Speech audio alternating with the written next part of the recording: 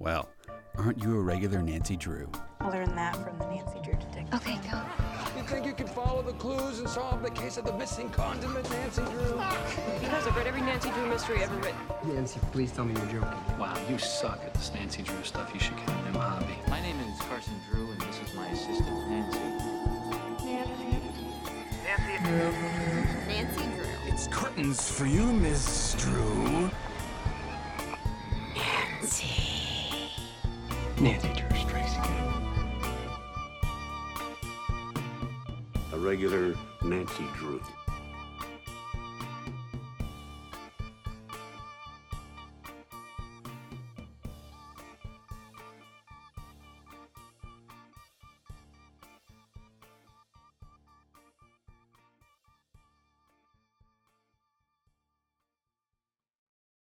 Hello, regular Drews. Hi, everyone. Happy Welcome holidays. to episode 74. Yep, it's the holidays. Yeah, this is going to be coming out the week of Christmas. I just remembered. Mm-hmm. So yeah, happy holidays to you all. We're going to be covering Counterfeit Christmas today. This is case file number 102. Published December of 1994, which is a year after we were born. Mm-hmm. I hope you all have a better holidays than Nancy has in this one. I have to say I was cheated. Yeah. They promised me Bess. And then ripped her right away in chapter 1. She was in it for 2 pages. Mm-hmm. All of 2 pages. A page at the beginning and a page at the end. You can't do that crap to me, okay? You can't have the back of the book say, Bess has counterfeit bills. Her aunt gave her counterfeit bills, and then just, not have Bess in the story? They even put her on the cover, and she's not in the story. So It's misleading. The biggest bullcrap. But, I mean, okay. But, aside from that, I think the story was a little bit boring. It was very boring. Mm-hmm. It was not festive. It didn't put you in the holiday spirit at all. No.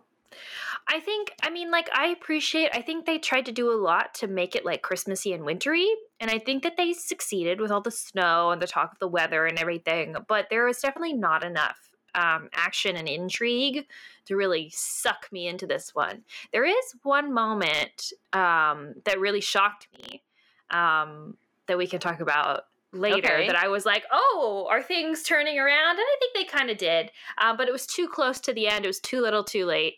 And so, yeah, overall, it was a bit of a slog to get through it, Oh, well. I just think this book is also so funny, though, because it's very 1990s and it's technology. Mm-hmm. The beepers and the concept of a color printer is just absolutely the fanciest, most wild technology that anybody could ever dream of when this book was written. So for that, it's pretty funny. Well, that and a cordless phone as well, which were prohibitively expensive, according to Nancy. Yeah, that's why Stuart had one, right? And well, I think because she's debating what to get Ned for Christmas. Right. Pastor George is like, why not a cordless phone? And Nancy's like, that's too expensive. I couldn't splash out on that. Never. Also, wait, I'm sorry. Nancy can't buy Ned an expensive present since when? I don't believe that. Girl's loaded. But yeah, it's too funny. I think overall this book, more than anything, just made me think, why are men? Yeah. Why are all men trash? They were all pretty terrible in this one. Every single one of them so bad. Mm-hmm. Stuart, Jason, even Marco. Yeah. Horrible. It's just pretty awful. Ned's not really in it. He's mentioned, but he's not in it, so I can't call out Ned on this one. So you're welcome, Ned lovers. There's nothing to bash Ned on in this one, but just all that the rest he's not of them, deserving of a cordless phone. Oh, Ned. Anyway. Yeah, but yeah, everybody else. It's Carson is in it. Briefly. Very briefly, but he's in it. Thank goodness. Yeah. He was fine. Yeah. Redeeming. Helpful. Thank you, Carson. Thanks, Carson. Yeah. One fine example of the way a man should behave. But yeah. But overall, I don't know. It's not fun. Not fun for me. But, somewhat vaguely wintry, Christmassy. Very cold. Yeah. Cold in River Heights in December. In the negatives, in the teens, I think they were talking about. Nancy has to snowshoe at one point, which is very exciting. Yeah. Maybe one of the most exciting parts of the book is Nancy snowshoeing. So tells you a lot. That will tell you a lot. Oh gosh, yeah. No, the weather is supposed to be pretty horrible. That it's even difficult to snowshoe. So, which that's nice. At least they incorporated that. Sure. Yeah. We don't even see actual Christmas. Like the book ends the week before Christmas, or it ends on something Christmas like Eve. that. Oh, it does. Okay. No, we start a week before Christmas, then it takes place during that week. Okay. Yes, but it's just kind of crazy to me though, because even though it ends on Christmas Eve, like we don't get any Christmassy celebration. They're doing last minute shopping. Maybe I'm jumping ahead here, but like it would have been so nice to see that. Just have them like sitting around having hot chocolate together, in the evening of Christmas or something, talking about the mystery, exchanging the gifts. Oh yeah, would have been so much better. Because if we literally start the book at the mall, looking for presents, can we not end the book exchanging the presents? Nice little bookend there. Instead of we have to go back because we didn't get all the presents in. We have to go back to the mall. I forgot about Ned until now, so I need to get him a gift finally. Oh, okay. Anyway. Whatever. And it would have been, listen, I don't like Ned. I know I've gone on record to say, but it would have been a really nice way to end all the drama with Stuart. Yes, Nancy gets into another flirtation / kind of a little bit of a relationship with someone. Yeah. Even though she's with Ned, it would have been nice to, after that experience, to have her come back and give Ned her present, and that's the end of the book. You know what I mean? Oh, well. Whatever. So 3 words? Paper, printing, just like way too much information about printing processes. I feel like that was most of this book, just going around gathering information about how money is actually printed. Touring different places that make money. Yeah. I would also go so far as to say secret relationships. Okay. Yeah. Because like Nancy's relationship with Stuart is kind of a secret. Like, who the counterfeiters are, their relationship with each other is secret. Like, lots of just like secrecy involving what people are actually doing with each other. Yeah. That's definitely the vibe that I got. And then, I almost want to say police, because they're not largely featured, but I just think that the way Nancy handles the police in this one is very interesting, because we start off with the arrest and everything after they find the counterfeit money, right? But then the rest of it is like Nancy like, the police don't need to know about that yet. I'll tell them later. Or it's up to me to decide that the police need to know about this murder. Like, right. Like, all right, Nancy. Well, kind of like in a more like, in a more general way. Yeah. Like, not like police, but like policing. Okay. And like how Nancy is like policing others, and how the police are policing about the counterfeiting, and how. No, that's way better. Yeah. Yeah. Yeah. Policing. Huh. Okay. All right. I dig it. Printing, secret relationships, and policing. Yes. What a list. Not good. No, not good. But let's get into it. Anyway. Do you want to talk about the cover at all? I know we kind of touched on it last time, but it's a nice cover. Honestly, it makes you go, oh, something's going on here. They're looking through the window. Yeah. You know what I find really interesting about this? This is an Archway paperback that I have for this. And it reminds me a lot of Rudy Nappy. Okay, yeah, I see it. I definitely see it. Because I think It's like Rudy Nappy, but like bad. Oh. Let's see. Hold on, I mean, it usually I says think who the... there's like 3 different scenes going on. There's also some like, there's like that bill, the counterfeit bill behind Nancy. So it's very like visionary, like there's like the larger pictures, like the background, and then you have like these smaller kind of like focus points down at the bottom. And so that's very reminiscent of like, I think the Nappy covers, but it's just, Nancy looks different in every single illustration on the front. Like, first of all, Nancy's on it 3 different times. Oh my gosh, you're right. Why would you put Nancy on the cover 3 times?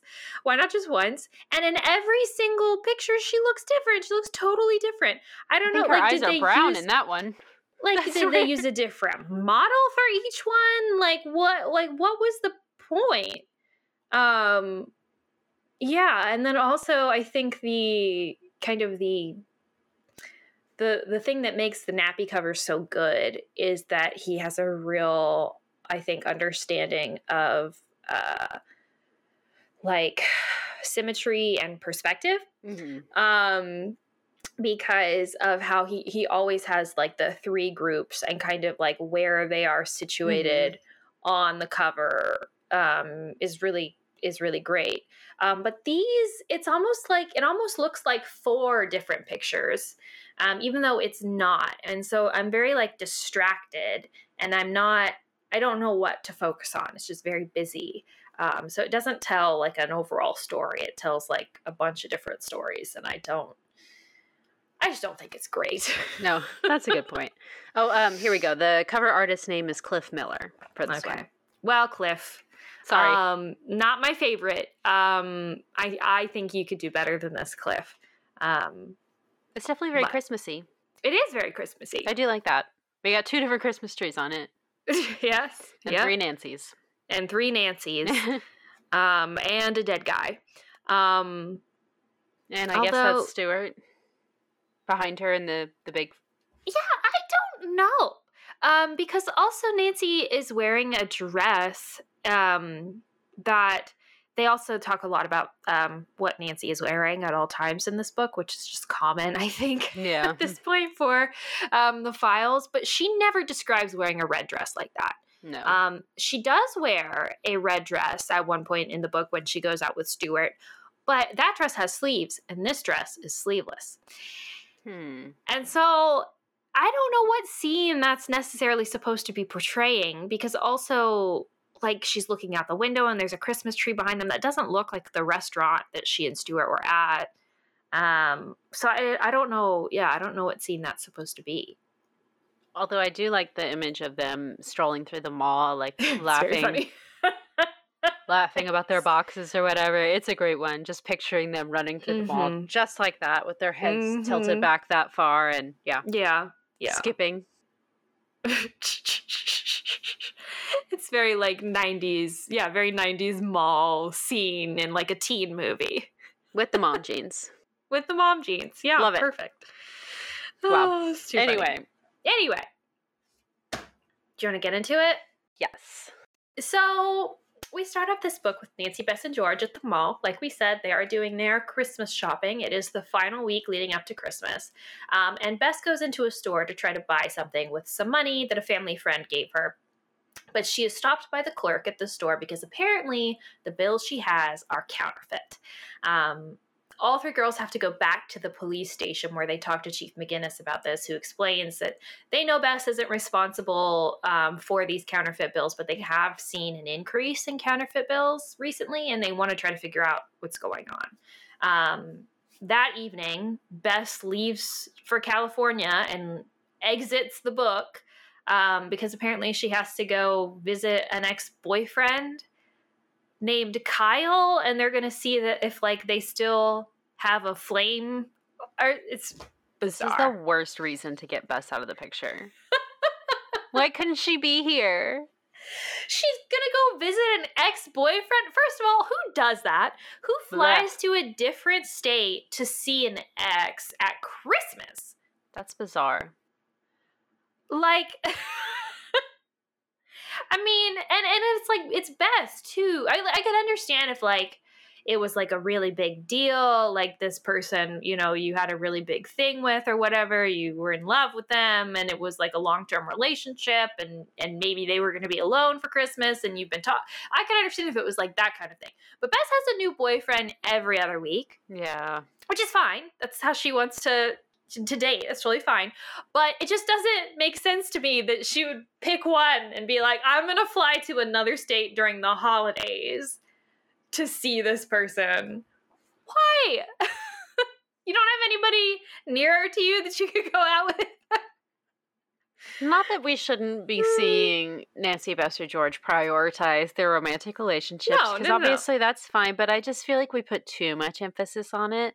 Like you said, this is not somebody that's that important to Bess. She's going to have a new guy by the next book anyway. Like, it just seems like not characteristic of Bess to, like, prioritize a random ex guy at Christmas time. I feel like Bess would be like leading the holiday party. She'd be like having cookie baking parties with her family or something. Like she would be, or she would know about like some town event where there's going to be a lot of cute guys, and she's trying to get Nancy and George to go with her. Oh, Bess would be volunteering running the event. Like, Bess seems like very much like stay home and do cozy Christmas things and not jet off to see some random. I don't know. I just I don't like the emphasis. George doing that. Yeah. George seems to be somebody who likes to travel and potentially would revisit an ex in like a serious way. You know what I mean? Yeah. But not Bess. I don't know. It just seems weird. And also, I just don't like that they took her out. No. Our favorite character. Bring her back. Anyway, so she's gone. And then the day after Bess leaves, Nancy gets a call from Chief McGinnis telling her that the counterfeiting activity is heating up and that Nancy should do some investigating if she's willing. Thanks, Chief McGinnis. So they decide, they're going to do that. And George and Nancy go to visit Bess's family friend, whom she calls Aunt Celeste, even though she's not really her aunt, where she works at River Heights Magazine. And when they get there, Aunt Celeste, she's distraught at the news and confirms that she has no idea who made those counterfeit bills, and she would have never given them to Bess if she knew that they were counterfeit. But as soon as she says that, someone stops by her office doors and says, "Hey, I know exactly who makes counterfeit bills." Oh, okay. Has our mystery been solved by the end of chapter 1? No. This person who stopped by is just some guy named Jason. He apparently writes for River Heights Magazine. And it turns out he's just making some kind of joke about Pamela Carrera, who runs their art department, because she is an artist, I guess. I don't know. But then Celeste realizes, I actually do realize where I got this money from. It's from this ski trip thing that I organized for our office. And it was like people had to like pay her money for this trip, and she was organizing it for everyone. And so it was given to her by someone in the office. It was either Pamela or this artist named Chloe Lee, who also happens to be Jason's girlfriend. Jason. Sorry, go ahead. What? Oh, this is just already a big plot hole for me. I don't know. Just because she got the money from them doesn't automatically mean that they're the only two who could have counterfeited this money. Like, they could have gotten it from anywhere. Right. And then the place they got it from could have been literally anywhere. Like, it's just too broad for Nancy to be focusing on, like, 3 suspects. Because it's just No. I don't think she's focusing. I mean, I know she counts them on her suspects list. But I think essentially, at least at the beginning right now, what she's trying to do is trace back the money. So she can say, I got it from this person. And then Nancy goes to that person and be like, where'd you get it? And they'd be like, I got it from this person. And then she can keep following that back down the line until eventually she does get to the counterfeiters. But the problem is, of course, with that story, is that she can't know if anybody is telling her the truth. Well, and that tree is just too big, too. Yeah. Because, and especially in the 90s, like, having a physical credit card that you like, electronic transactions were just not really a thing yet. Everything was cash back then. So just because you have cash in your possession doesn't mean, like, it could have been change that you got from somewhere. Right. It could have been something that somebody gives you cash to pay you back for this trip or whatever. I don't know. It's just way too broad. We learn that later from Pamela too. So like once Nancy does go ask Pamela, like, hey, where did you get this money that you gave to Celeste? She's like, I have no idea. Like she like opens her appointment book and she's like, see, these are all the places that I went that I could have week. Like I could have gotten it from, like I went to the dry cleaners, I went to the florist, like all these different places. So which I get that that's like the only real strategy that Nancy could use in this case. It just doesn't seem like the greatest one because obviously they make that point of like it could have come from literally anywhere. And so anyway, sorry. No, you're good. But so we want to go talk to Pamela about this, the art director, but Jason tells us that she's not here right now. She typically works later, so we can come back later if we want to talk to her. But he can actually take us to go talk to Chloe right now, and she's at her studio, which is just a few minutes away. So they all go. He makes this big deal about taking them in his brand new Jeep that he's very excited about. And once we get to Chloe's studio, we meet Chloe, and then we meet this other artist, this Italian guy who shares the studio with her, whose name is Marco Diani. And Marco and Marco and Chloe go off and talk to each other because Marco's very shy and he doesn't want to talk to Chloe in front of Nancy and George, who he doesn't know.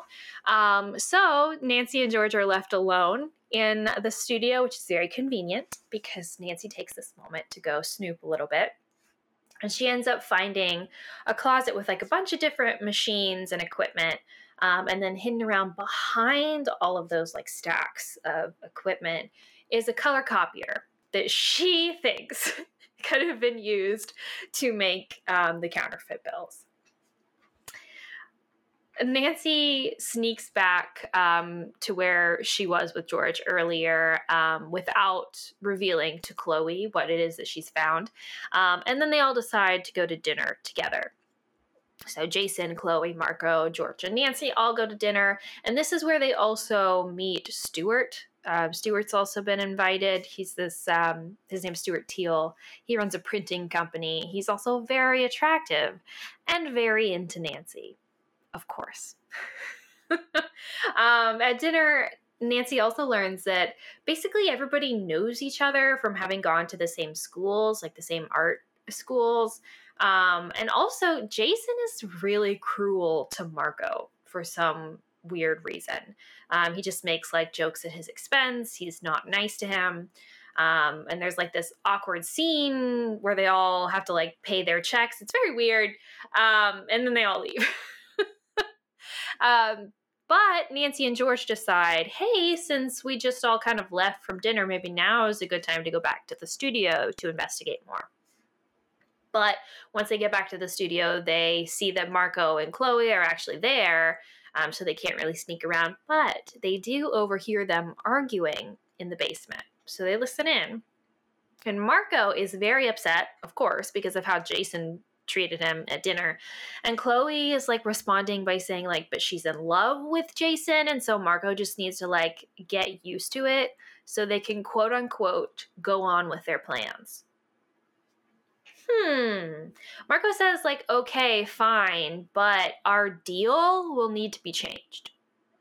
So clearly there's some kind of situation going on between these three, Chloe, Jason, and Marco. It's just not really clear what it is they're talking about, but could it be a counterfeiting scheme, perhaps? Yes, it could. So after this, Chloe doesn't leave the building, so Nancy and George decide, let's just go. We'll sneak back in later. So instead, they go over to the River Heights magazine building to see if they can meet Pamela, and they do. She is super rude, very defensive towards them, especially when they start asking about the fake bills. She's just not entertaining any questions that they have for her.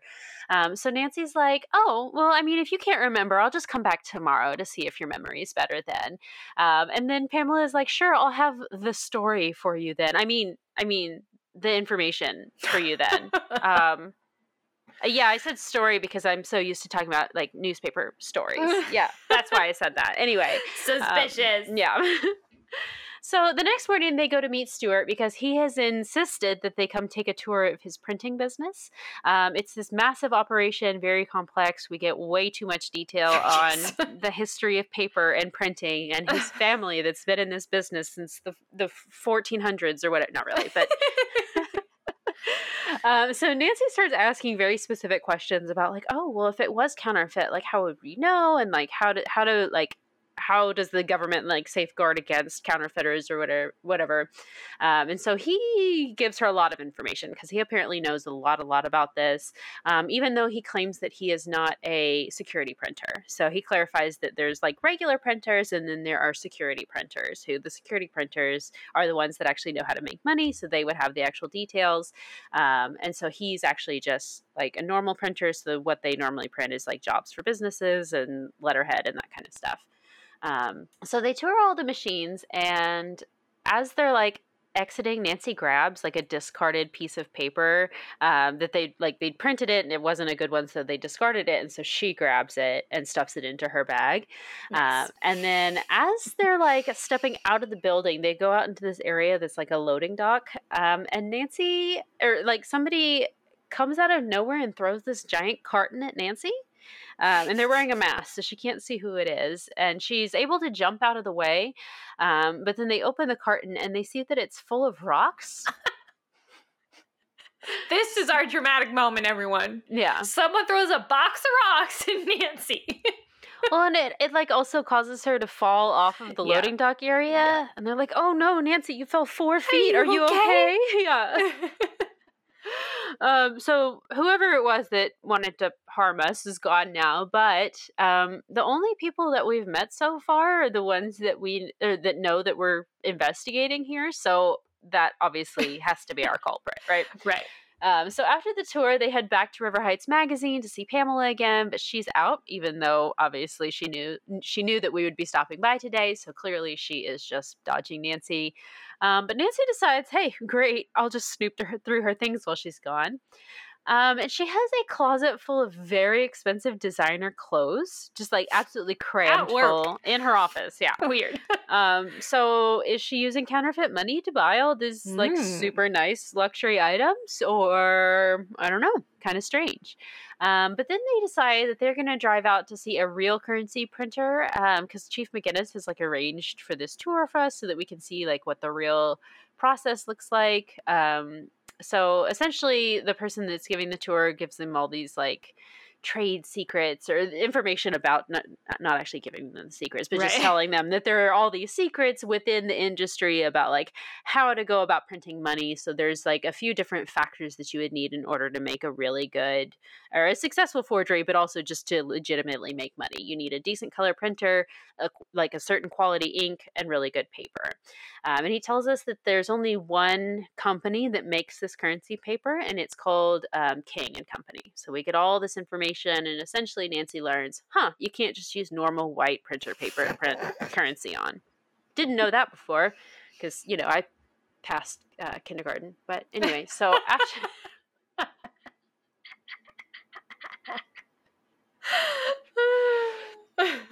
So we leave the tour, we get all that great information, and Nancy goes, let me check that piece of paper that I grabbed from Stuart's business operation floor, the discarded piece. And she takes it, she looks a closer look at the watermark on the paper and sees it's King and Company. So same company that prints the currency paper. So Nancy's like, hey, I got a great idea. Let me investigate this a little bit further into what Stuart's got here. So she calls and says, hey, my friend Bess really wants some like custom stationery for Christmas. I've called around. It's too last minute. Could you help me out? And he's like, oh, of course, Nancy, you beautiful, perfect being. I would do anything for you.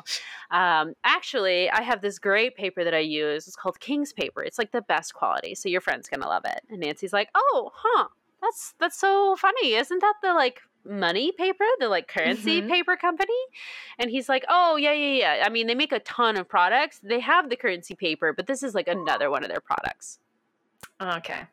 So it's not the currency money. It's just really, really good quality stationery paper or whatever. So dead end, whatever.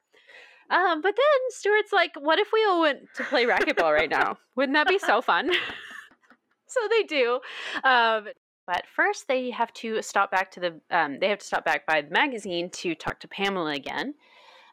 First, they end up talking to Celeste, who happens to tell them that Pamela's been spending a lot lately at work. Like she's been going to these company lunches and just spending way too much, like way more than she should be spending. But she only arrived in like the last 6 months or so, and her last job was for this like pretty big, fancy fashion magazine. So maybe she's just used to a larger budget at work, or maybe she's up to something. But they see on Celeste's desk that she has a check that Chloe gave her, and it's for $10,000. So what on earth could Chloe be paying Celeste for that would be $10,000? Very interesting. So they go talk to Pamela after this, and she's like, oh yeah, I don't remember where I got those 20s from.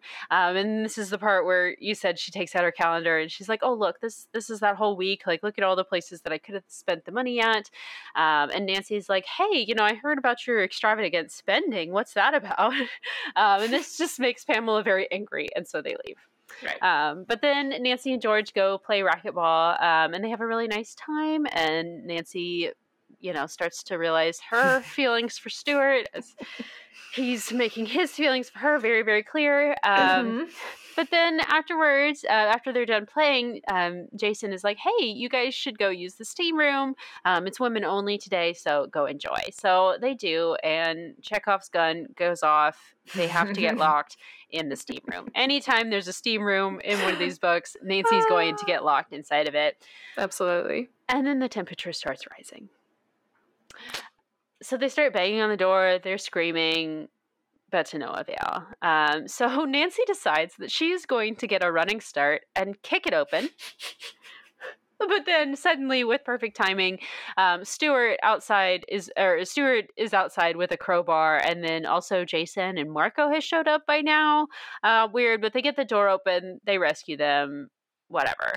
So Nancy's like, obviously glad to have been rescued, but she's like, did one of these three guys lock us in here in the first place? Very questionable. So the next day, Nancy and George decide that they're going to track down an old professor of Chloe and Marco's, because they all went to school together, because she says that she has a hunch that it could be helpful.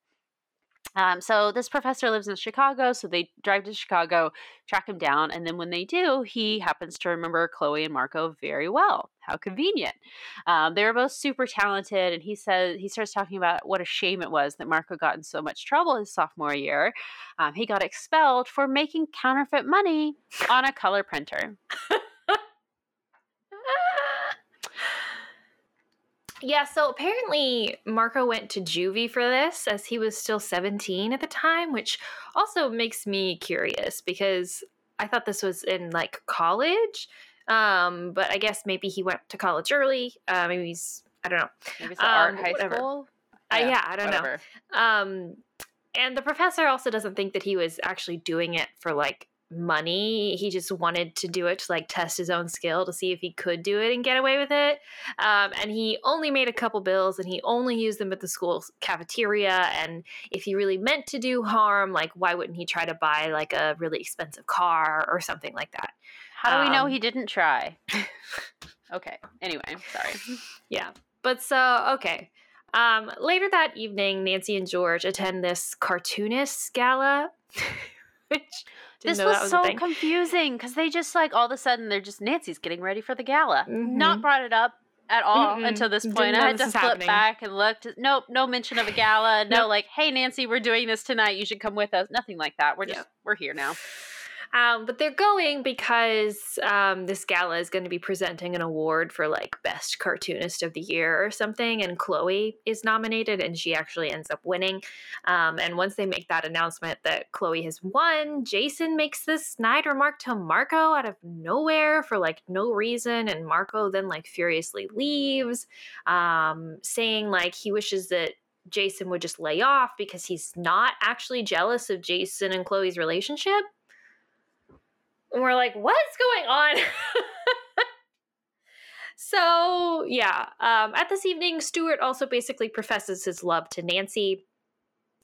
And it's also the weirdest scene, and I really want to talk about it later. It's the most bizarre scene.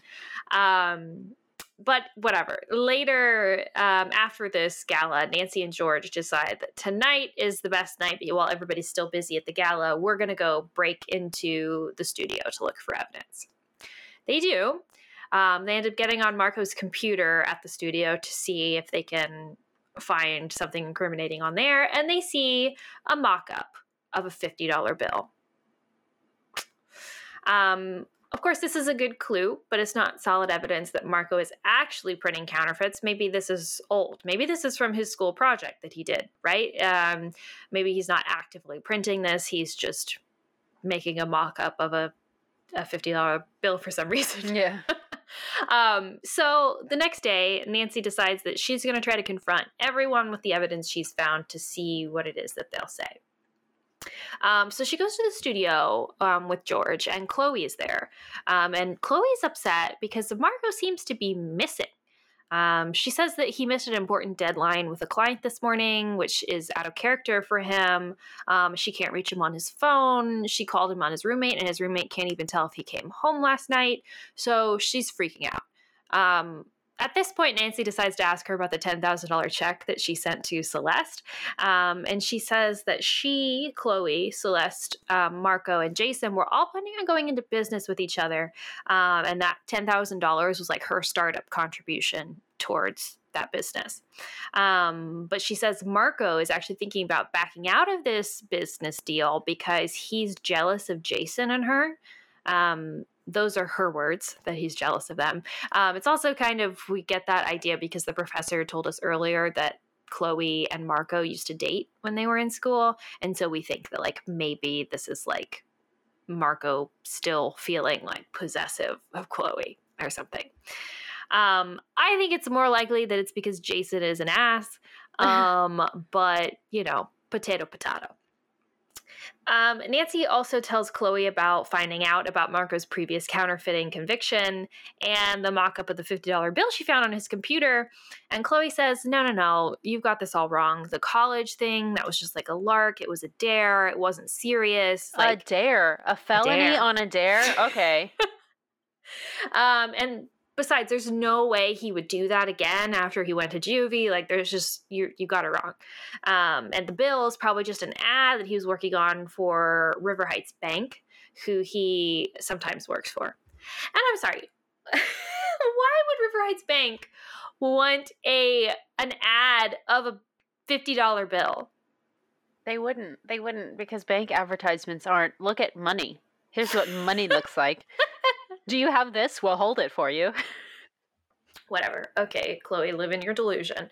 After this conversation, George and Nancy leave the studio, and they find this ornament hanging on the tree branch that's like hanging over the car windshield, and it has a note attached. It says, "Wise up, girl detective. Nothing's perfect at perfect." What? I was very confused about this too the first time I read it. It took me a while, but I finally realized that what they're trying to say is nothing's perfect at perfect printing, which is Stuart's business. But the way that it's written on the note, they don't capitalize perfect. Yeah. Like the second perfect. So it just looks like gibberish. Like nothing's perfect at perfect. What? No, it's lame. Yeah. So this prompts us to go over to Perfect Printing to see Stuart. And on our way in, we run into Pamela.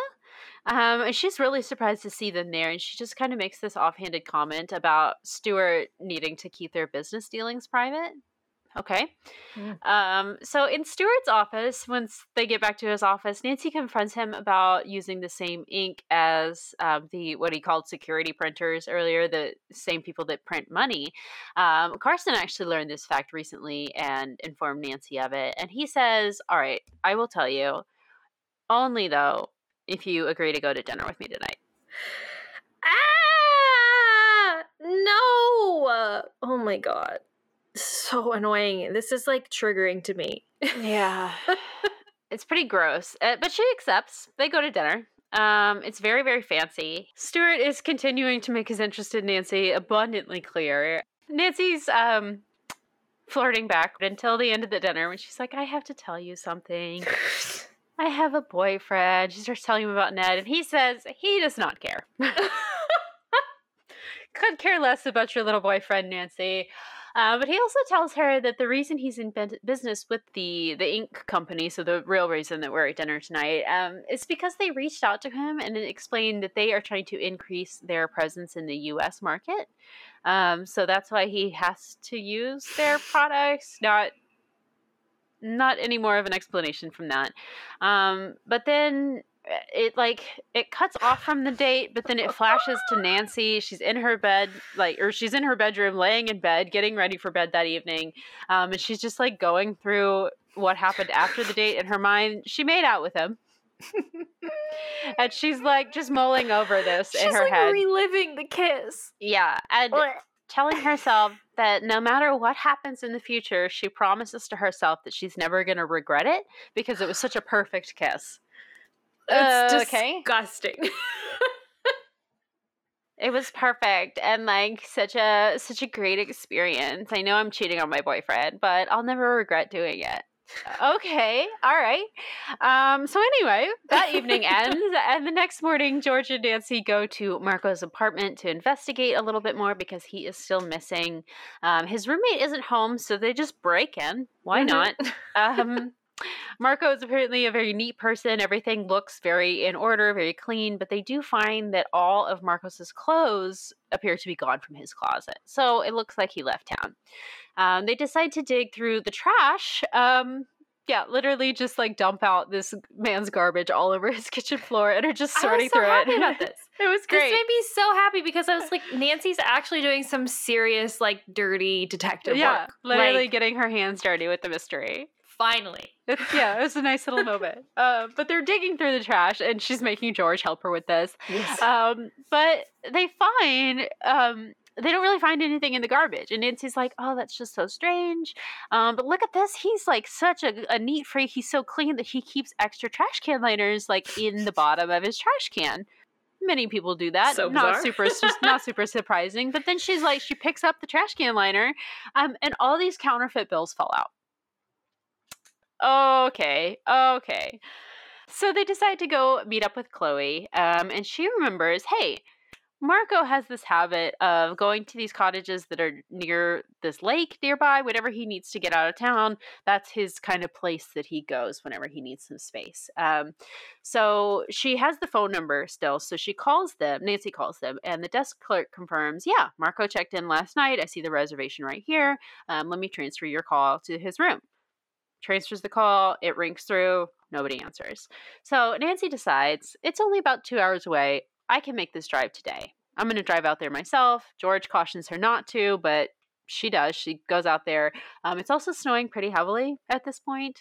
But Nancy starts driving, and something starts to appear wrong with her car. She gets out, and she realizes that someone has loosened all of the lug nuts on her tires. And it was driving fine just yesterday. So she knows, obviously, Marco couldn't have done this. If he's been missing this entire time, he would have had to have done it since he went missing. So it couldn't have been him. So who else would have tried to sabotage me? Very strange. So she thinks that over a little bit. She tightens the bolts on the tire, gets back on the road, and she reaches the resort, tells the desk clerk that she's there to see Marco, and he gives her snowshoes because he's like, yeah, it's kind of a walk out there. That's kind of our furthest cabin, closest to the lake, most secluded. So here's some snowshoes. Put these on so that you could walk out. And it is snowing pretty hard, I think, at this point. She can barely see a few feet in front of her. She's having a really hard time, walking at all. It's really hard to trudge through the snow, and it's awkward to walk in snowshoes anyway. But she finally makes it there, and the front door is locked, of course. So she knocks, no answer. So she goes around the side, looks in a window, and sees Marco inside, face down, in a pool of blood on the floor. He's dead. Ugh. Stone cold dead. She ends up kicking in the door open. She checks his pulse, and there's no pulse. Someone killed him. She can... Okay, this is funny, too. So apparently Nancy can tell just from touching him that he was killed about an hour ago. Add that to the skill list. Someone call CSI. Nancy can identify by touch someone's time of death. What a useful skill. But so she's looking around the room, and it's apparent that there was some kind of scuffle, like a lamp was knocked over, and Marco was very clearly hit over the head by the fireplace poker, which has blood on it and is like off to the side. We have to talk about this later. Nancy goes into Marco's wallet and notes the large bills in there seem to be the real deal. They don't seem to be counterfeit. She also looks at his beeper. And now for those of you who were born after beepers were a thing, a beeper is like this object clips on that your belt. existed before cell phones did. And so what would happen is people would call your beeper when they wanted to get in touch with you. And because you didn't have a cell phone, the beeper would show the number that the person called you from. And so you could be like, oh, I know that number. That's so-and-so's number. And so then you would go to the phone to return the call. Yeah. That's how people got in touch. So what Nancy does, she picks up his beeper and looks at it and memorizes the last number that called him. This is so smart. So Nancy treks back to the main office where she calls the police to report, that Marco's dead. And they're on their way here. And so she decides in this meantime, before the police get here, she's also going to call the number from Marco's beeper. And so she calls it and reaches Stuart's voicemail. Oh, who would have thought? Why would Stuart be calling Marco? Nancy calls Stuart's office afterwards to try to get in touch with him that way, and they say that Stuart is out for the day. Okay, so now Stuart is our prime suspect. And could he, what a thought. Could he have even been just using this romance as a smokescreen while he was actually counterfeiting money and framing Marco for this? Could he and Pamela be in on it together? Because clearly he and Pamela have some weird thing going on. Pamela was like, don't tell them our business, Stuart. So Nancy's pretty convinced at this point that it's Stuart. So she calls George and tells her to meet her at Stuart's house, which is where where she now heads. And once both she and Nancy arrive there, George gets in Nancy's car and they duck down to watch Stuart's house. And then Jason comes driving in his Jeep and screeches to a halt outside Stuart's house. And he goes inside the house. And then they notice that after Jason has gone into the house, they go and look at the Jeep and they see that the back is loaded down with heavy boxes, which the girls discover after sneaking into the back of the car, that the boxes are filled with bleached $1 bills. Now, we learned earlier in the book that a typical way to get the currency paper that a lot of counterfeiters use is to get lower denominations of bills, so dollar bills, and bleach them so that they can reuse the paper that that money was printed on and print them at higher currencies, right? So they'd take a $1 bill, bleach it, and then print a $20 ink on it. Does that make sense? Whatever, yeah. Anyway. So the girls have to get out of the Jeep and get back in Nancy's car just in time because Stuart and Jason are coming out. And so they do. Stuart and Jason get in the Jeep and drive away. And so Nancy follows them and they drive to Perfect Printing. Nancy sees that they've pulled up to the loading dock. So George and Nancy sneak in where they see Stuart and Jason making counterfeit bills. Surprise, surprise. We overhear Stuart and Jason talking, and we learn that they're in on it together, but it was actually Jason who made the amateur copies of bills and swapped them for real ones in Chloe's wallet, which is what started the whole investigation, right? Chloe's the one who paid Celeste those fake 20s, and Celeste is the one who gave those 20s to Bess. So that's how we got here. They also mention how Stuart was trying and failing to make Nancy fall in love with him. Failing a little bit, but... not really. Unfortunately, at this, Nancy accidentally knocks over some cartons of paper while they are snooping and attracts Stuart and Jason's attention. So George and Nancy try to make a run for it. to the loading dock door, but unfortunately they are foiled by a rolling barrel of some printing liquid. I don't know what it is. And Jason, with a gun, pulls a gun out. He holds them at gunpoint and then leads them to this dark room where he has Stuart tie them up. And then we learn a bit more about this whole operation. So turns out Perfect Printing is actually not doing so well financially, but it was actually Jason's idea originally to print the money, and then he convinced Stuart to help him, who agreed because of his financial situation. And so along with Stuart, Jason was blackmailing Marco, who they had make the mock-ups of the bills that they were printing. And with Stuart's printing business and connections to the ink and paper people, they were able to pull it off and make really sophisticated counterfeit. And Chloe is totally unaware of this whole thing. And then they killed Marco because he was, quote unquote, getting antsy. We think that he was probably the one who left the note for Nancy on the car. He was trying to warn Nancy about this counterfeiting operation because obviously he was kind of fed up with it at this point. And then they killed him by hitting him over the head with a fireplace poker. Jason and Stuart also sabotaged Nancy's tires. They also locked her in the sauna to scare her off. And they planned to print $2 million in cash and split it between the two of them. But now, Jason's like, you know what?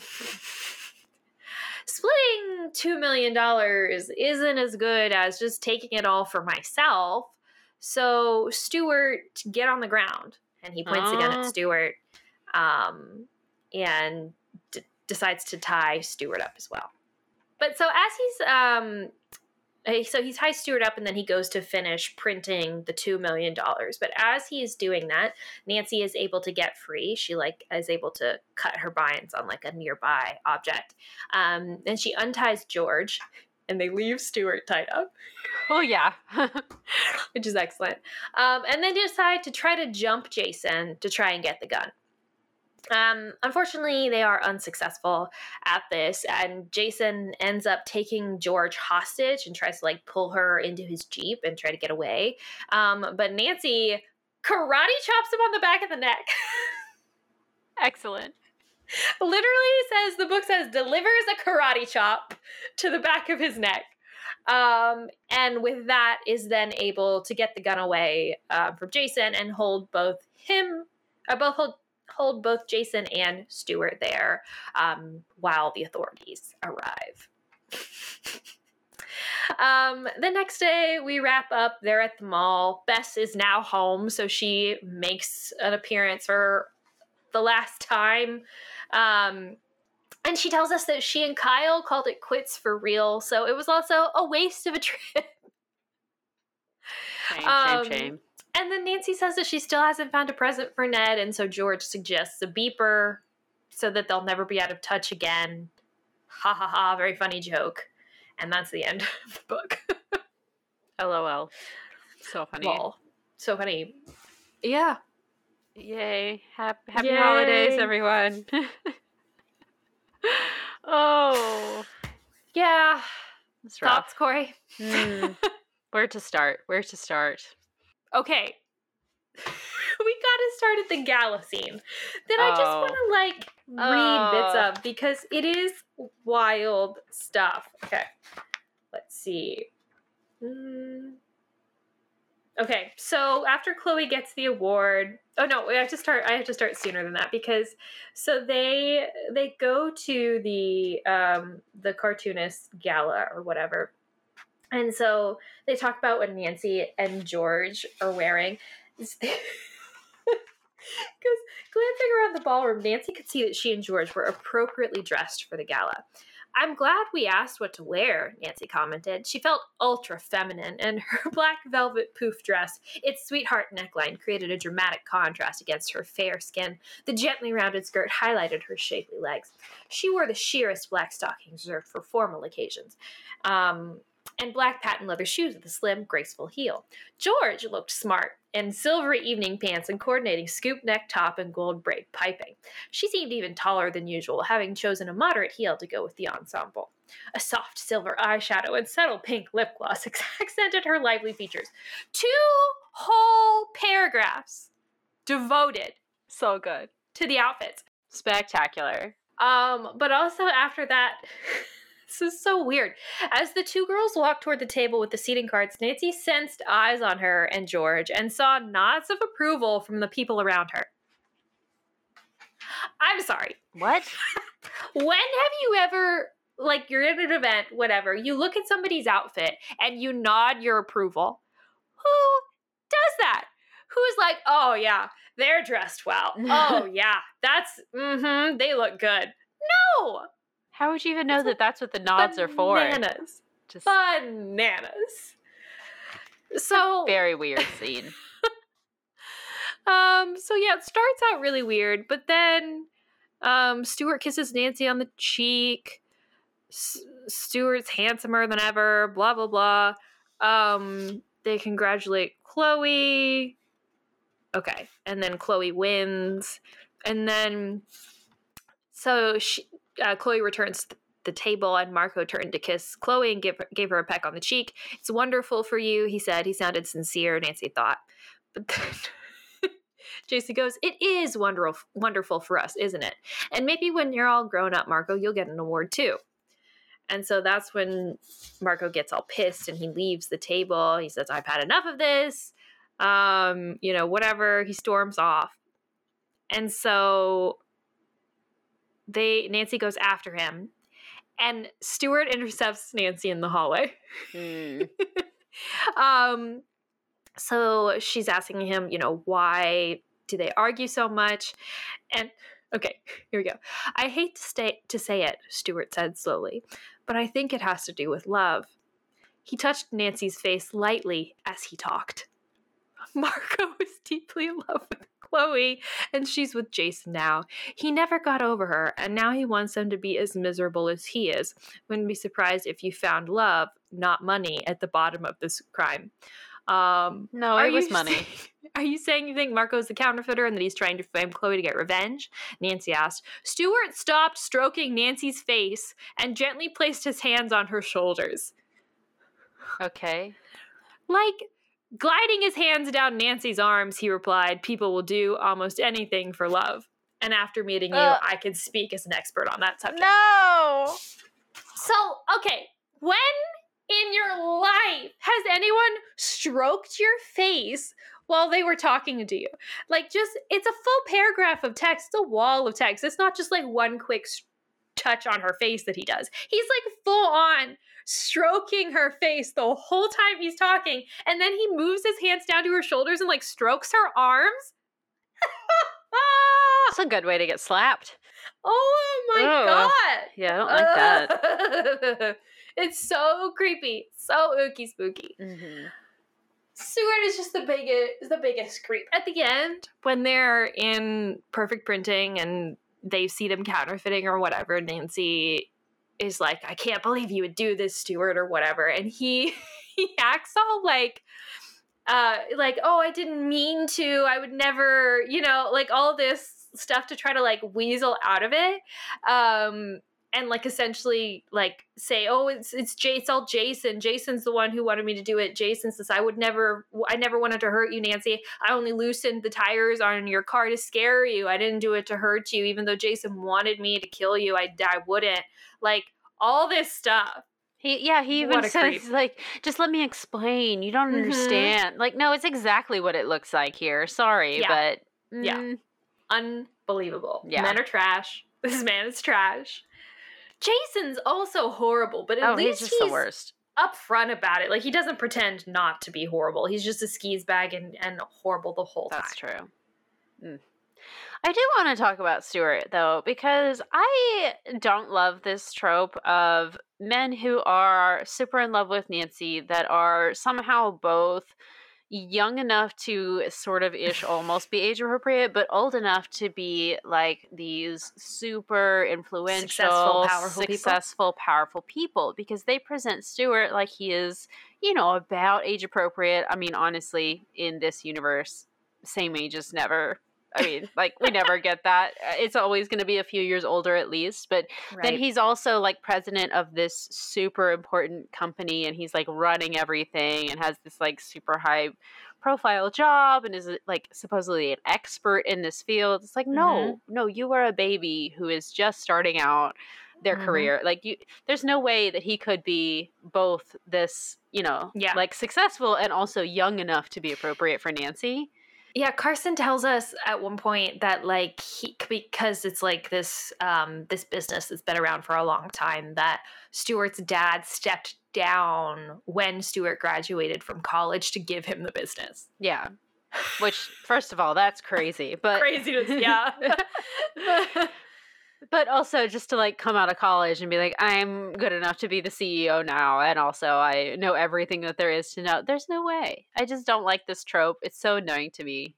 Yeah, but also even if he's, I don't know, 22, 23, maybe, he just got out of college and we want him to be near enough to Nancy's age to not raise too many eyebrows.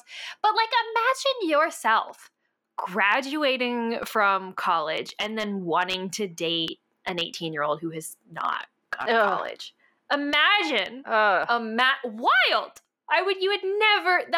There's nothing in it for you. Like, I mean, once you're a senior in college, freshmen in college are, like, disgusting. Yeah. Disgusting. Even once you're, like, a sophomore in college, freshmen are, like, disgusting. Like, so oh it's my like, God, I don't want to date that person. You're such an infant. No. Like, wow.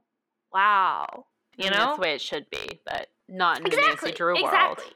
But okay, but also I want to say too, because at the end of it, like, Beth says something really interesting about their age too. She says, so they're at the mall and Nancy's asking, weren't there any cute guys in California or whatever? And she said, lots. And all of the law students were adorable because she was visiting Kyle at college. Yeah. And she says, I can't wait to go to college so I can graduate and start law school. I liked that part of it. That was nice. Yeah. But Bess is saying that she's not in college. Yeah. I can't wait to go to college so I can graduate college and then go to law school. So they're 18. Yes, but it's also interesting too, because we're definitely at Christmas. It's Christmas time. That's very well established. So we're not in high school. No. We're taking a break. I guess a year or so. But it's the most, I think it's very directly some of the most, the biggest clue that we've gotten as to, like, their age. Like, I feel like Bess could be in high school. Like, by reading this, I was like, so Bess is in high school. Right. Like, I don't think she's so. not. She's definitely not, because there are points where they like go to college. Like, right. I'm thinking of, like, 2 Points to Murder, and I'm thinking of, like, there's, like, that Match, like, dating service. Oh yeah. Where they pose Tall, Dark, and as Deadly. college students. Yes, Tall, Dark, and Deadly. Yeah. Yeah. So, like, there's definitely, and also High Marks for Malice. Oh, of course. They go to college. So it's like they're, age appropriate to be in college. Yeah. But I've never heard Bess say, I can't wait to go to college so I can graduate. I did like that addition. And I do like the idea of Bess going to law school as well. That feels like a nice progression. Mm-hmm. But it was just an interesting, I think, clue about their age. Yeah. It's like, so you're young. You're not in school. You're young. It was way better than being like, oh yeah, there's so many hot guys. I can't wait to, like, hang out around a college so that I can get a hot guy. I want to be in college myself and go to law school. That's great. I mean, she was saying that she wanted to go to law school because all the boys in law school were really cute. Sure, but still. She's still a student herself rather than Nancy just going to visit. Yeah. It's very Elle Woods pre-realizing Warner is a tool bag. Trash, yeah. Right. Oh, yeah. That's so Bess. I like that arc for her. Mm-hmm. Anyway. Mm-hmm. Yeah. What else you got? I wanted talk about Marco a little bit and how his manner of death. Because Nancy goes and he is like lying in a pool of blood, and she determines that he's been hit over the head by a fireplace poker. So when we get to the end reveal and we learn that Jason and Stuart have killed him, for being antsy and thinking that like he's gonna spill the tea, he's gonna tell somebody what we're doing, so they kill him. They don't shoot him. They don't they hit him over the head with a fireplace poker, which just is an incredibly violent, like directly, like hands dirty kind of killing. I didn't even think about that, because obviously they have the gun already. Right. Yeah, Jason has a gun. And so it's just like, why? I don't know. When you think of like psychology of people who kill people, more often than not, if you have a way to do it where you can feel more distance from the act, you're going to do that. So like if you have a gun, you're going to shoot them, because pulling the trigger on a gun feels less like you're responsible for less, because it's a smaller action than having to pick up a heavy fireplace poker and whack someone over the head with it. Like that's intense. So it didn't really track for me as to like, why would you do that if really the reason is that he's just getting, antsy and you're worried about him telling someone. Maybe he's like worried about him stealing Chloe from him. It just felt like there was a lot of anger and violence in that act. And I mean, I think we could definitely see that in Jason as like he having the ability to do that and get violent because all the nasty things he said.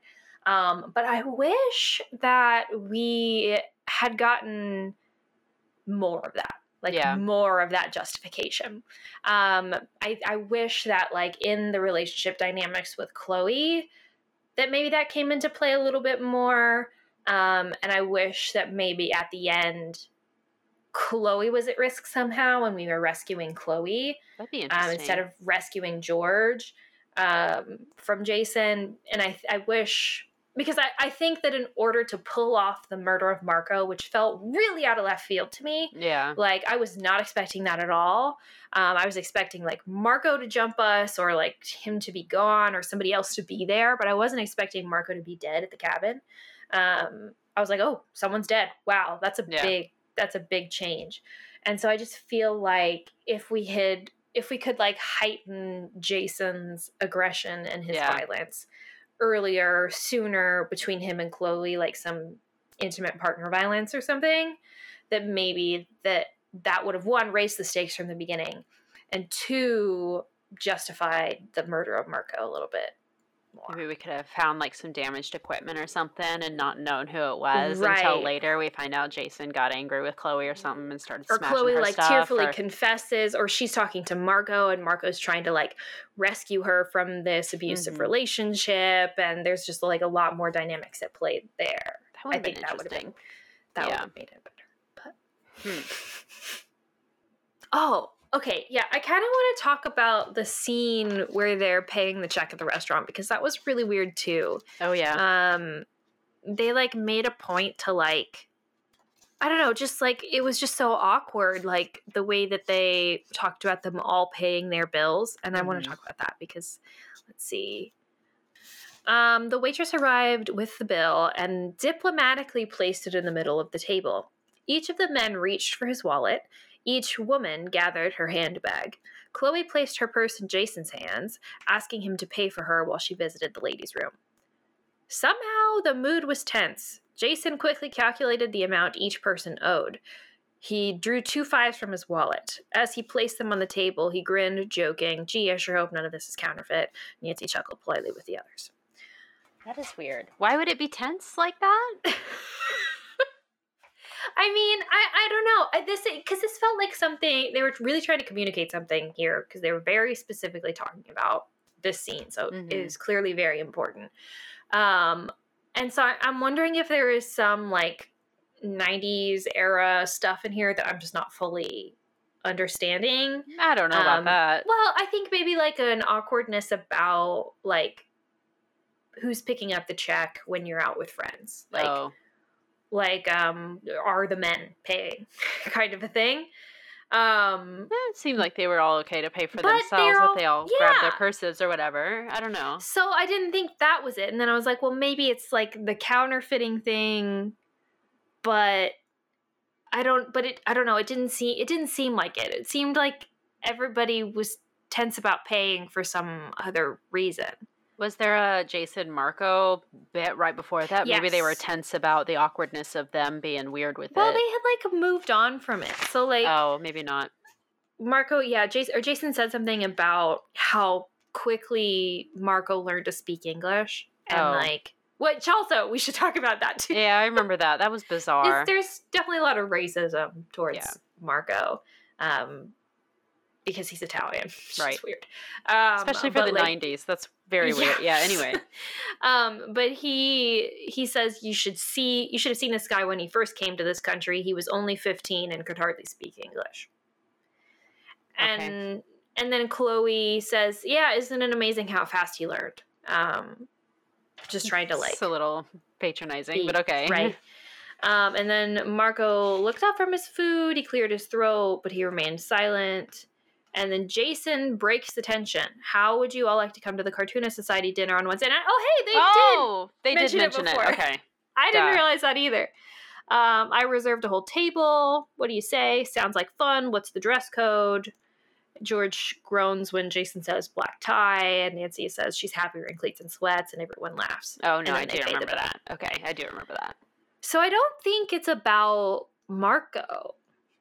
It's about paying. Yeah, that's awkward. Uh-huh. Interesting to put it in there and then to not really revisit it. I don't know. Maybe you're right. Maybe there's something here, some subtext that we're just not getting. I think maybe it has something to do with the fact that, like, Jason calculated the amount each person owed.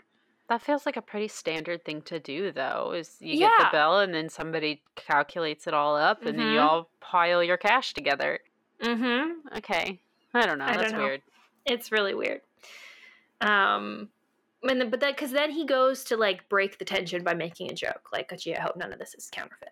You know? Like, okay.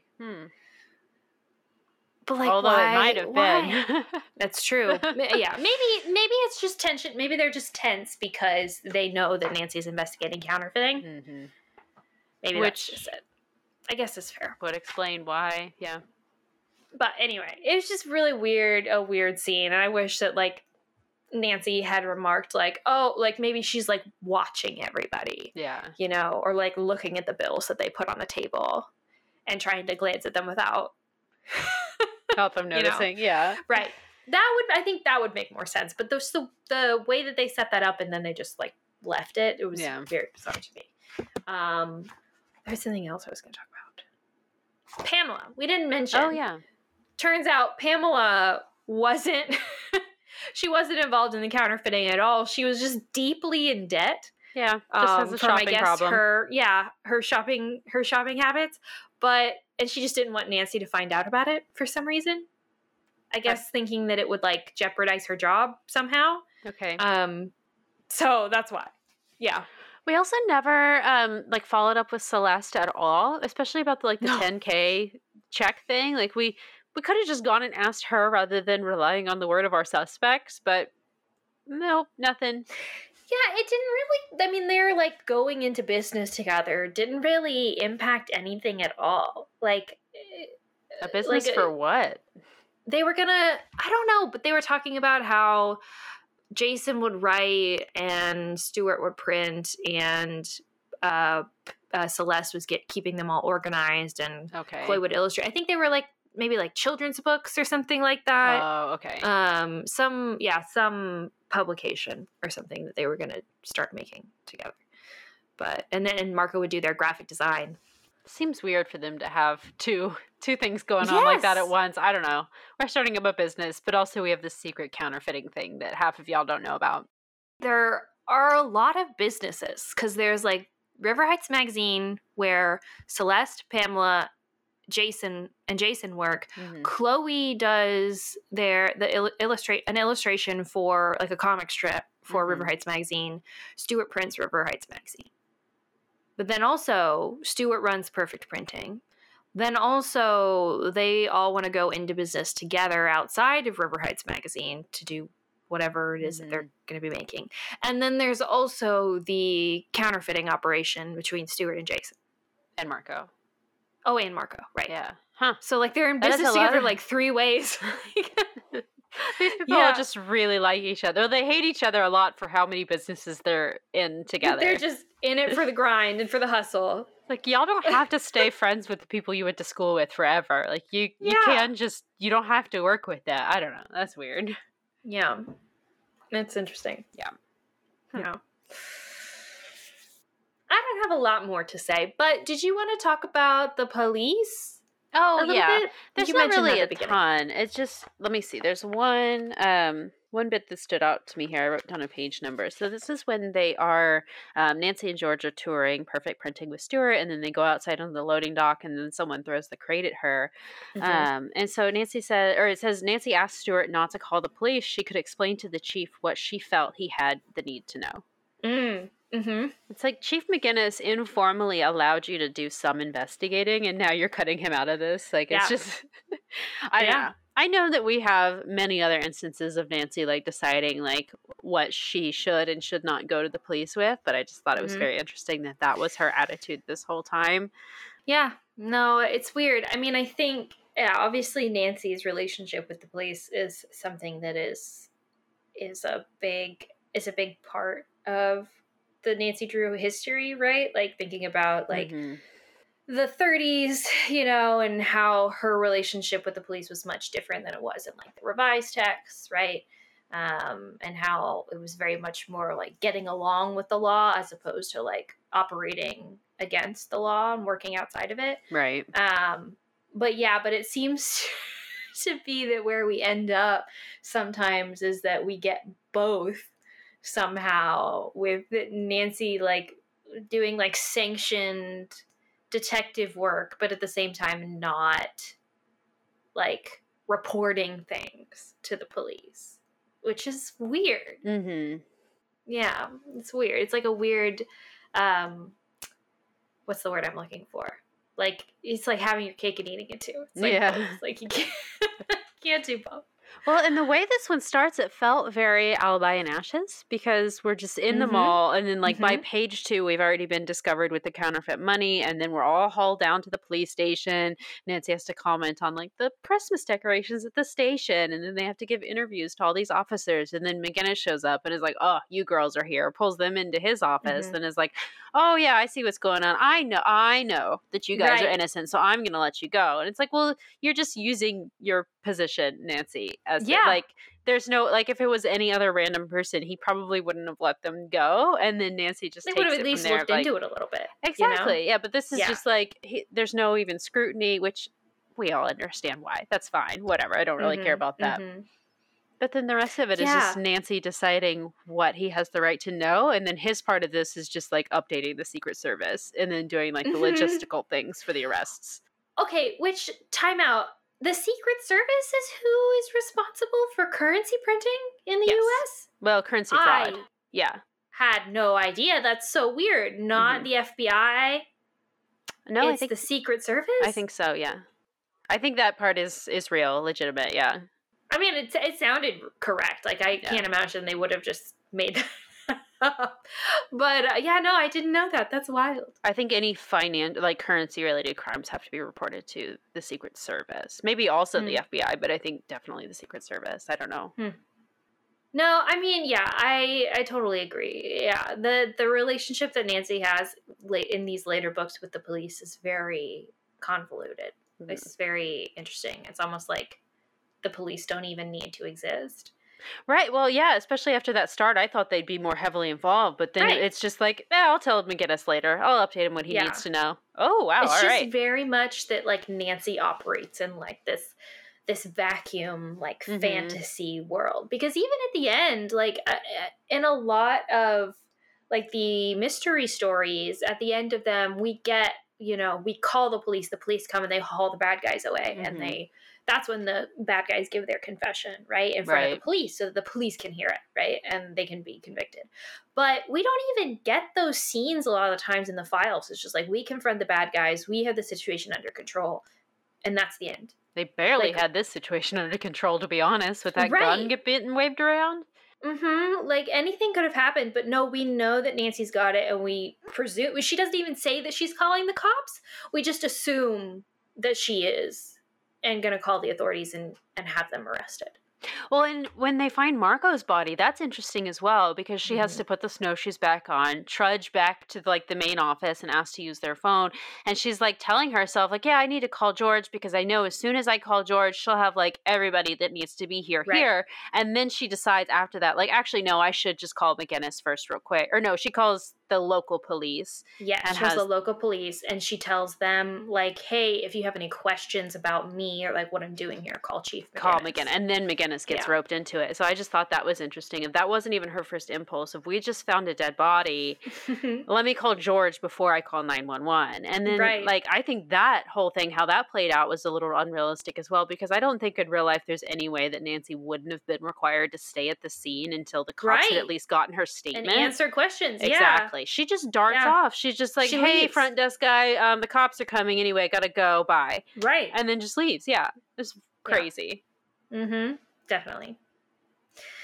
Wow. Anyway. It's interesting. I think, I mean, like, I understand. I 100% understand that these books are not depictions of real life. Of course they're not. No, like, and we wouldn't want them to be. No, we wouldn't want them to be, right?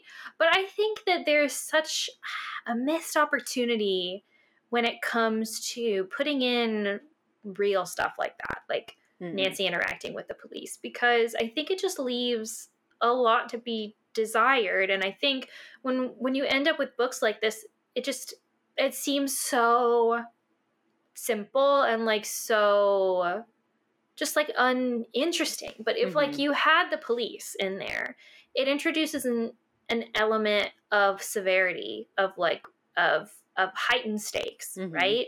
Like, imagine if we had started off the book and Bess gets arrested. Like, Bess is in jail for having these counterfeit, or at least slapped with like some kind of heavy fine and has a court date or something. That would have been way more interesting if Bess is in jail rather than California for the whole book. Yes. And Nancy has to investigate to get Bess out of jail. And even if Chief McGinnis does know that she's not responsible, his hands are tied because of the evidence, and like, you know, the DA really wants to convict someone because this counterfeit operation is really heating up, and he's like, and I can't tell you that you can investigate because that would be, you know, wrong on my part, because I have to maintain like a neutrality. But Nancy, if you want to help out your friend, this is what you could do. Yeah. You know, kind of a thing. Like, that would be so much more interesting. Raise the stakes so much more. And then constantly having Nancy to keep information from the police for a legitimate reason, because she knows that if the police get that information before she does, they could use it against Bess somehow. Right. Or towards her conviction, but she's trying to work against, right? So much more opportunity for like good storytelling, right? You know, So, yeah. Well, and then I needed the end to finally have our like Drew family Christmas. I needed the scene at the end where Bess and George and Nancy are all exchanging gifts, and Carson and Hannah are there. Hannah's not even in this one because she's like out of town visiting family or whatever. Or she's not there for some reason. But Bess is off the hook. She's very grateful to Nancy. She gets Nancy a super sweet, thoughtful present. And it's about their relationship as friends. Yeah. Yeah. That would have been so much nicer. And how nice it is when your friends have your back and spending the holidays together. Yeah. Well, I have said that for pretty much every Christmas episode we've said so far. How would this compare for you against the other two Christmas books we've done? Nancy Drew Christmas with the Diaries, and then question. What was the other one? Nutcracker Ballet Christmas. It definitely ranks the lowest for me. Same here. I think I have to. Okay, we'll gather my thoughts. Okay. Too much to say already. That was such a good question. Yeah, I think I would rank Nancy Drew Christmas the highest. You think so? Okay. I think so. No, I this is really so hard. like the Nutcracker Ballet Christmas. That might still be number one for me of the Christmas The books we've read. Nutcracker Ballet Christmas, or is it the Nutcracker Ballet Mystery or something? I don't remember what. Is it Christmas? Is it Christmas in the title? Oh, no, it might be mystery. Whatever. You know what I'm talking about. That one. That book is such a good, well-contained, well-structured story. And I think it has a lot of, like, just enough holiday vibes to make it a Christmassy book that you'd want to read without being, like, it's about Christmas. It's not about the mystery, you know? Mm-hmm. And so I love it for that. But I think A Nancy Drew Christmas, I do think it was too long. Yeah. And the story kind of dragged out a little bit. But I think ultimately the mystery was more interesting in that book. The setting was more fun, too. The setting's more fun. It has more of, like, we're snowed in at an inn. Yeah. You know? Like, there's just something so classic about that. Also, Frank and Joe are in it. And, how do you outdo that? And I feel like there were so many more comedy elements in that book. Like, things that were just so funny, like things that Frank and Joe would say, or like the Christmas elf, like just so many jokes. Yeah. So many jokes in that book that none of the rest of the Nancy Drew Christmas books really have. Like, they take themselves way too seriously. So even though I think structurally, like, and as a book, the Nutcracker Ballet one is better. It's a better book. I think A Nancy Drew Christmas is more enjoyable. That's fair. Oh, they're both so good, though. And this one ranks last. Yeah. However you place the other two, this is definitely third place. No problem. Yeah. Yeah. Oh, well. That's okay. You know why? Because it's Christmas time. It's the holidays. And we had a nice little time chatting about it. Yeah. It's still Nancy Drew. It's still good. It's still Nancy Drew. Yeah. But the holidays aren't over. Well, I guess we need to give flashlights. Yeah. Let's give a flashlight score first. 2. I was going to say 2 as well. I don't 2, feel like a low 2. Yeah, I don't feel like a 1.5 is enough. No. But it's because it wasn't horrible. It wasn't. No. It wasn't like a girl detective, but it was still just. Right. It wasn't great. No. Yeah, I think it wasn't exciting. I wasn't interested in reading it. Didn't really have anything compelling, but it did. I mean, like, what do I say good about this book? I think that the setting was a good attempt. Yeah. At with the snow and the cold weather, they talk about that a lot. I think that was a valiant effort. I appreciate the trope of Nancy being interested in the culprit.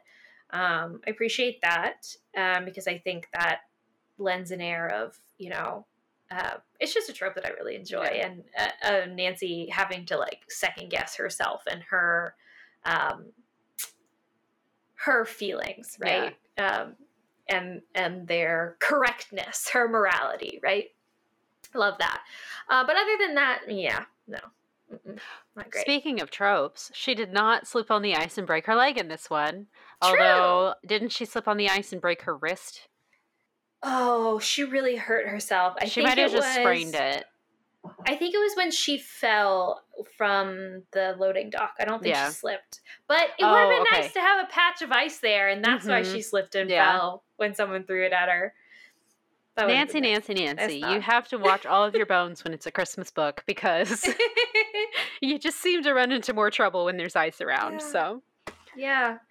I think, I love Nancy Drew. I love the Nancy Drew books. They don't do enough, in my opinion, to raise the stakes, ever. Yeah. They want to keep their heroine so safe, and I'm like, arrest Bess. Arrest her. Yeah. On top of that, make Nancy break her wrist and have to rely on George. Like, that would have been so good, because then it would have been like Nancy doing this for Bess and then George doing that for Nancy. And, it would have been just like it could have been so sweet, but then also, like, it makes things hard and challenging. Make it harder for Nancy. Make things more challenging for her. Make her have more to overcome, because then we can see, the reader sees, oh, Nancy is so capable. That's someone I really want to be like. Look at her persevere through all of this. You know? Not just digging through the trash and calling that your investigation. Yeah. Anyway. So 2. But like I said, the holidays aren't over. Yes. So we have another book coming up. And I'm very, very excited about this one, Corey. Yes. Have you started it yet? I have not. Have you? No, I have not. Okay, so it's just going to be fresh for both of us when we talk about it next week or next time. And that is because, it's going to be episode, 75? 75, yeah. 75. So, we like to do something a little bit special on every 5th episode. And we've been doing the files, and we love the files. But what we love even more is a Nancy Drew and Hardy Boys super mystery. And so next we are going to be covering New Year's Evil. I'm so excited. Look at the cover. I mean, how do you not want to start reading it just from looking at that? First of all, the model for Nancy Drew on this cover is giving the most. Yeah. She earned her paycheck for this one, for sure. I have never seen such a look on the face. She's like giving like this gasp, clutching her chest. Amazing. While I'm guessing that's Joe, is like wrestling with a masked man above her on like some kind of cliff, and behind them there's like some kind of like castle situation, and there are planes in the sky. Oh my God. Oh, from the back of it, looks like maybe this is like a ski situation. Let's read the They're back. on a ski slope here. Okay. Let's read the back. So, America's hottest teen detectives team up to quell a crime wave in Quebec. Nancy Drew heads for Quebec City to investigate sabotage on the set of the romantic TV thriller Dangerous Loves. Ooh. But the action behind the scenes is far more chilling than anything on camera. Somebody is secretly determined to turn the film into a flop. The movie's title adds an ominous twist to the case when Bess falls for its very attractive star, one of Nancy's prime suspects. Yes.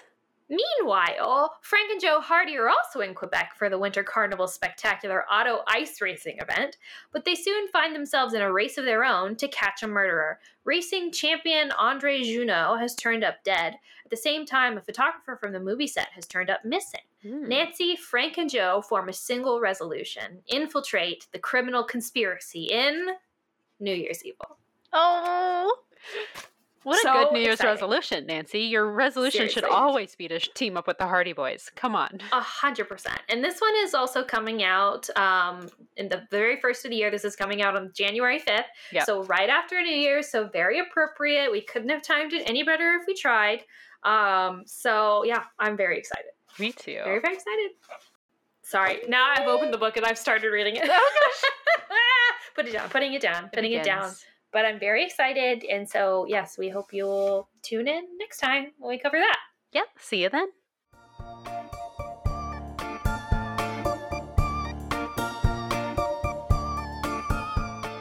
Thank you for listening to Regular Nancy Drew. Email us at regularnancydrew@gmail.com. If you like this episode, make sure to rate, review, and subscribe. You can also follow us on Instagram at Regular Nancy Drew and Twitter at RegularND. You can also support us on Patreon. Patrons at the $3 level vote on upcoming episode topics and get exclusive access to our Scoop Sesh series. And all patrons receive early access to each episode as well as weekly bonus content. And to all you regular Drews out there, thanks for listening.